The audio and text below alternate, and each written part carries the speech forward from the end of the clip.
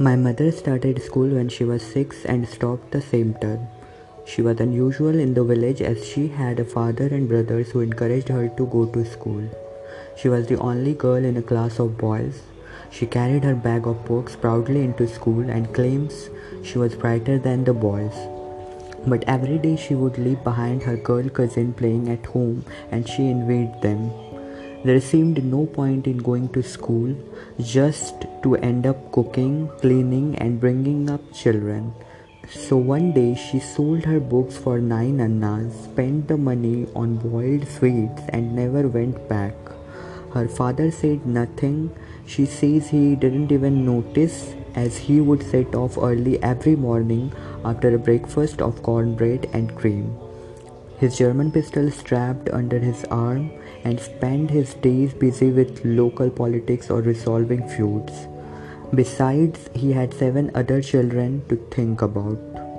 It was only when she met my father that she felt regret. Here was a man who had read so many books, who wrote her poems she could not read, and whose ambition was to have his own school. As his wife, she wanted to help him achieve that. For as long as my father could remember, it had been his dream to open a school, but with no family contacts or money, it was extremely hard for him to realize this dream. He thought there was nothing more important than knowledge. He remembered how mystified he had been by the river in his village, wondering where the water came from and went to, until he learned about the water cycle from the rain to the sea. His own village school had been just a small building. Many of his classes were taught under a tree on the bare ground. There were no toilets, and the pupils went to the fields to answer the call of nature. Yet he says he was actually lucky. His sisters, my aunts, did not go to school at all, just like millions of girls in my country. Education had been a great gift for him. He believed that lack of education was the root of all Pakistan's problems. Ignorance allowed politicians to fool people and bad administrators to be re-elected. He believed schooling should be available for all, rich and poor, boys and girls. The school that my father dreamed of would have desks and a library, computers, bright posters on the wall, and most important, washrooms. My grandfather had a different dream for his youngest son. He longed for him to be a doctor, and as one of just 2 sons, he expected him to contribute to the household budget. My father's elder brother Saeed Ramjan had worked for years as a teacher at a local school. He and his family lived with my grandfather, and whenever he saved up enough of his salary, they built a small concrete hujra at the side of the house for guests. He brought logs back from the mountains for firewood, and after teaching, he would work in the fields where our family had a few buffaloes. He also helped Baba with heavy tasks like clearing snow from the roof when my father was offered a place for his A levels at Jahan Zeb College, which is the best further education institution in Swat. My grandfather refused to pay for his living expenses. His own education in Delhi had been free. He had lived like a talib in the mosques, and local people had provided the students with food and clothes. Tuition at Jahanzeb was free, but my father needed money to live on. Pakistan does not have student loans, and he had never even set foot in a bank. The college was in Saidu Sharif, the twin town of Mingora, and he had no family there with whom he could stay. There was no other college in Shangla, and if he did not go to college, he would never be able to move out of the village and realize his dream. My father was at his wits' end and swept with frustration. His beloved mother had died just before he graduated from school. He knew if she had been alive, she would have been on his side. He pleaded with his father, but to no avail. His only hope was his brother-in-law in Karachi. My grandfather suggested that he might take my father in so he could go to college there. The couple would soon be arriving in the village as they were coming to offer condolences after my grandmother's death. My father prayed they would agree, but my grandfather asked them as soon as they arrived. Exhausted after the 3-day bus journey, and his son in law refused outright. My grandfather was so furious he would not speak to them for their entire stay. My father felt he had lost his chance and would end up like his brother, teaching in a local school. The school where Uncle Khan Dada taught was in the mountain village of Sevur, about an hour and a half's climb from their house. It did not even have its own building. They used the big hall in the mosque, where they taught more than 100 children ranging from 5 to 15 old. The people in Sevur were Gujars, Kohistanis and Mians. We regard Mians as noble or landed people, but Gujars and Kohistanis are what we call hilly people. Peasants who look after buffaloes. Their children are usually dirty and they are looked down upon by Pashtuns. Even if they are poor themselves, they are dirty, black, and stupid. People would say, let them be illiterate. It is often said that teachers don't like to be posted to such remote schools and generally make a deal with their colleagues so that only one of them has to go to work. Even if they are poor themselves, they are dirty, black, and stupid. People would say, let them be illiterate. It is often said that teachers don't like to be posted to such remote schools and generally make a deal with their colleagues so that only one of them has to go to work each day. If the school has 2 teachers, each goes in for 3 days and signs the other in. If it has 3 teachers, each goes in for just 2 days. Once there, all they do is keep the children quiet with a long stick, as they cannot imagine education will be any use to them. My uncle was more dutiful. He liked the hilly people and respected their tough lives. So he went to the school most days and actually tried to teach the children.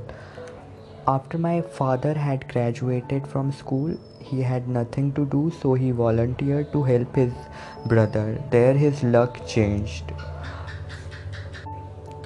Another of my aunts had married a man in that village, and they had a relative visiting called Nasir Pacha, who saw my father at work. Nasir Pacha had spent years in Saudi Arabia working in construction, making money to send back to his family. My father told him he had just finished school and had won a college place at Jahanzeb. He did not mention he could not afford to take it, as he did not want to embarrass his father. Why don't you come and live with us? Asked Nasir Pacha. Oof, I was so happy, by God, says my father. Pacha, his wife, Bakhtmina Jajai, and their 2 sons became his second family. Their home was in Spalbandi, a beautiful mountain village on the way to the White Palace, and my father describes it as a romantic and inspirational place. He went there by bus, and it seemed so big to him compared to his home village that he thought he had arrived in a city. As a guest, he was treated exceptionally well. Jajai replaced his late mother as the most important woman in my father's life. When a villager complained to her that he was flirting with a girl living across the road, she defended him. Ziauddin is as clean as an egg with no hair, she said. Look and stay to your own daughter. It was in Spalbandi that my father came across women who had great freedom and were not hidden away as in his own village. The women of Spalbandi had a beautiful spot on top of the mountain where only they could congregate to chat about their everyday lives. It was unusual for women to have a special place to meet outside the home. It was also there that my father met his mentor Akbar Khan, who, although he had not gone to college himself, lent my father money so he could. Like my mother, Akbar Khan may not have had much of a formal education, But he had another kind of wisdom. My father often spoke of the kindness of Akbar Khan and Nasir Pacha to illustrate that if you help someone in need, you might also receive unexpected aid. My father arrived at college at an important moment in Pakistan's history. That summer, while he was walking in the mountains, our dictator General Zia was killed in a mysterious plane crash, which many people said was caused by a bomb hidden in a crate of mangoes. During my father's first term at college, national elections were held, which were won by Benazir Bhutto, daughter of the Prime Minister, who had been executed when my father was a boy. Benazir was our first female prime minister and the first in the Islamic world. Suddenly, there was a lot of optimism about the future. Student organizations, which had been banned under Zia, became very active. My father quickly got involved in student politics and became known as a talented speaker and debater. He was made General Secretary of the Pakhtun Students Federation (PSF), which wanted equal rights for Pashtuns. The most important jobs in the army, bureaucracy, and government are all taken by Punjabis because they come from the biggest and most powerful province. The other main student organization was Islami Jamaat-e-Talaba, the student wing of the religious party Jamaat-e-Islami, which was powerful in many universities in Pakistan. They provided free textbooks and grants to students but held deeply intolerant views, and their favorite pastime was to patrol universities and sabotage music concerts. The party had been close to General Zia and done badly in the elections. The president of the students' group in Jahanzeb College was Ishan ul Haq Haqqani. Though he and my father were great rivals, they admired each other and later became friends. Haqqani says he is sure my father would have been president of the PSF and become a politician if he had been from a rich Khan family. Student politics was all about debating and charisma, but party politics required money. One of their most heated debates in that first year was over a novel. The book was called The Satanic Verses by Salman Rushdie, and it was a parody of the life of the Prophet. Set in Bombay, Muslims widely considered it blasphemous, and it provoked so much outrage that it seemed people were talking of little else. The odd thing was no one had even noticed the publication of the book to start with.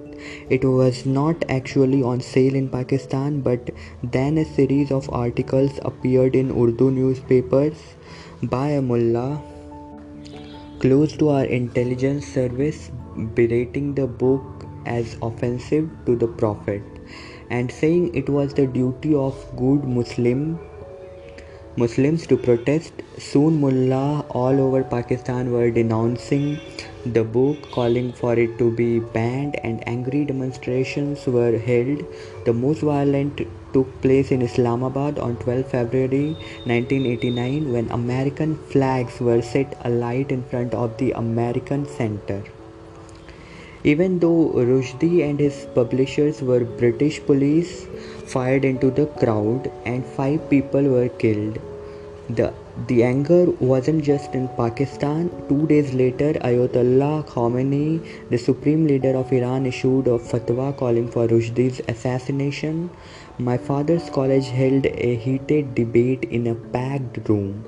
Many students argued that the book should be banned and burned and the fatwa upheld. My father also saw the book as offensive to Islam but suggested, first let's read the book and then why not respond with our own book. He ended by asking in a thundering voice my grandfather would have been proud of, is Islam such a weak religion that it cannot tolerate a book written against it? Not my Islam. For the first few years after graduating from Jahanzeb, My father worked as an English teacher in a well-known private college, but the salary was low, just 1,600 rupees a month, around £12, and my grandfather complained he was not contributing to the household. It was also not enough for him to save for the wedding he hoped for to his beloved Tur Pekai. One of my father's colleagues at the school was his dear friend Muhammad Naim Khan, who once generously smashed his clay money box full of savings to help my father financially. He and my father had studied for their bachelor's and master's degrees in English together and were both passionate about education. They were also both frustrated as the school was very strict and unimaginative. My father longed for the freedom that would come with running his own school. He wanted to encourage independent thought and hated the way the school he was at rewarded obedience above open mindedness and creativity. So, when Naim lost his job after a dispute with the college administration, they decided to start their own school. Their original plan was to open a school in my father's village of Shahpur, where there was a desperate need, like a shop in a community where there are no shops, he said. But when they went there to look for a building, there were banners everywhere advertising a school opening. Someone had beaten them to it, so they decided to set up an English language school in Mingora. As the government schools were failing, private English medium schools offered a better education. As my father was still teaching, Naim wandered the streets looking for somewhere to rent. One day he called my father excitedly to say he had found the ideal place. It was the ground floor of a two-story building in a well-off area called Landikas with a walled courtyard where students could gather. The previous tenants had also run a school, the Ramada School. The owner had called it that because he had once been to Turkey and seen a Ramada hotel, but the school had gone bankrupt, which perhaps should have made them think twice. Also, the building was on the banks of a river where people threw their rubbish and it smelt foul in hot weather. My father went to see the building after work. It was a perfect night with stars and a full moon just above the trees, which he took to be a sign. I felt so happy, he recalls. My dream was coming true. Naim and my father invested their entire savings of 60,000 rupees. They borrowed 30,000 rupees more to repaint the building, rented a shack across the road to live in, and went from door to door trying to find students.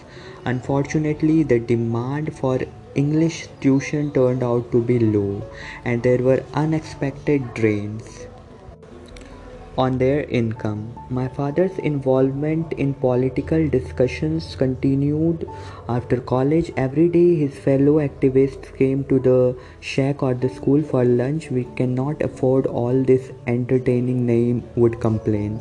It was also becoming clear that while they were best friends, they found it hard to work as business partners.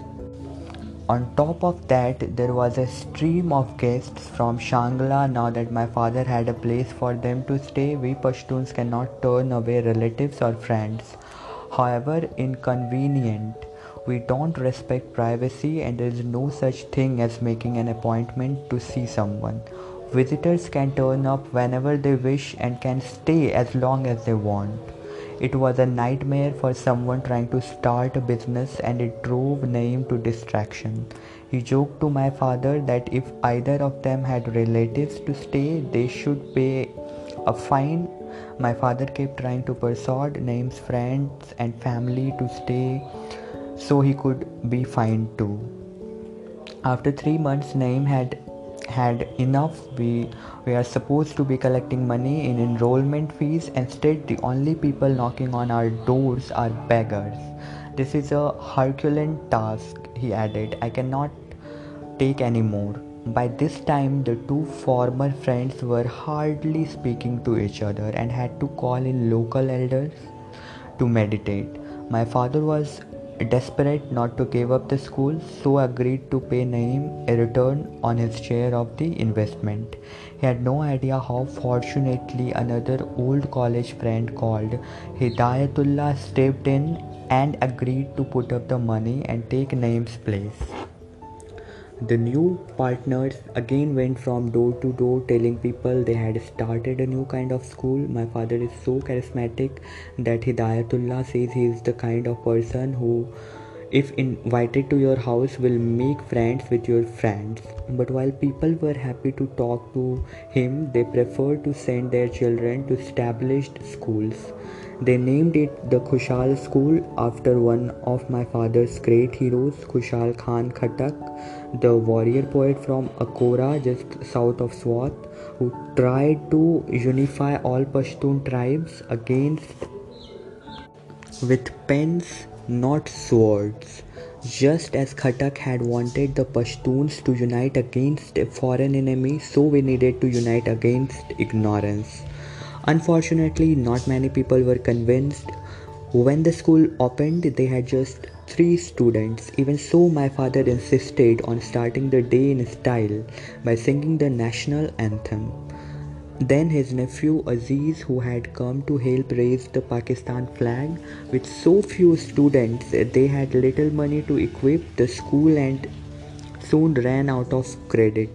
Neither man could get any money from their families, and Hidayatullah was not pleased to discover that my father was still in debt to lots of people from college, so they were always receiving letters demanding money.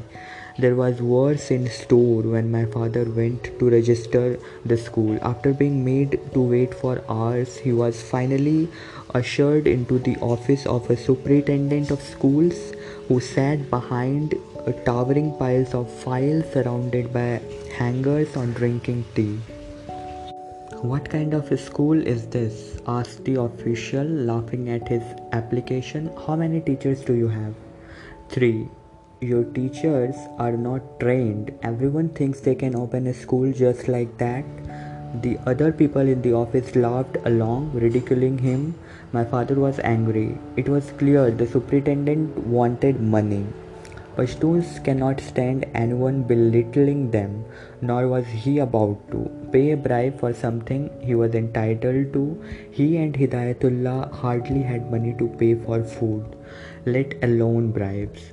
The going rate for registration was about 13,000 rupees more if they thought you were rich, and schools were expected to treat officials regularly to a good lunch of chicken or trout from the river. The education officer would call to arrange an inspection, then give a detailed order for his lunch. My father used to grumble, "We are a school, not a poultry farm." So when the official angled for a bribe, my father turned on him with all the force of his years of debating. "Why are you asking all these questions?" he demanded. "Am I in an office or am I in a police station or court? Am I a criminal?" He decided to challenge the officials to protect other school owners from such bullying and corruption.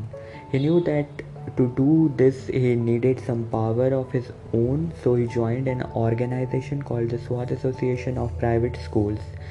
It was small in those days, just 15 members, and my father quickly became vice president. The other principals took paying bribes for granted, but my father argued that if all the schools joined together, they could resist. Running a school is not a crime. He told them, "Why should you be paying bribes? You are not running brothels. You are educating children. Government officials are not your bosses." He reminded them, "They are your servants. They are taking salaries and have to serve you. You are the ones educating their children." He soon became president of the organization and expanded it until it included 400 principals. Suddenly, the school owners were in a position of power, but my father has always been a romantic rather than a businessman. And in the meantime, he and Hidayatullah were in such desperate straits that they ran out of credit with the local shopkeeper and could not even buy tea or sugar. To try and boost their income, they ran a tuck shop at school, going off in the mornings and buying snacks to sell to the children. My father once even bought maize and stayed up late at night making and bagging popcorn. I would get very depressed and sometimes collapse, seeing the problems all around us, said Hidayatullah. But when Ziauddin is in a crisis, he becomes strong and his spirits high. My father insisted that they needed to think big. One day, Hidayatullah came back from trying to enroll pupils to find my father sitting in the office talking about advertising with the local head of Pakistan TV. As soon as the man had gone, Hidayatullah burst into laughter. Ziauddin, we don't even have a TV, he pointed out. If we advertise, we don't be able to watch it. But my father is an optimistic man and never deterred by practicalities. One day, my father told Hidayatullah he was going back to his village for a few days. He was actually getting married, but he didn't tell any of his friends in Mangora as he could not afford to entertain them. Our weddings go on for several days of feasting. In fact, as my mother often reminds my father, he was not present for the actual ceremony.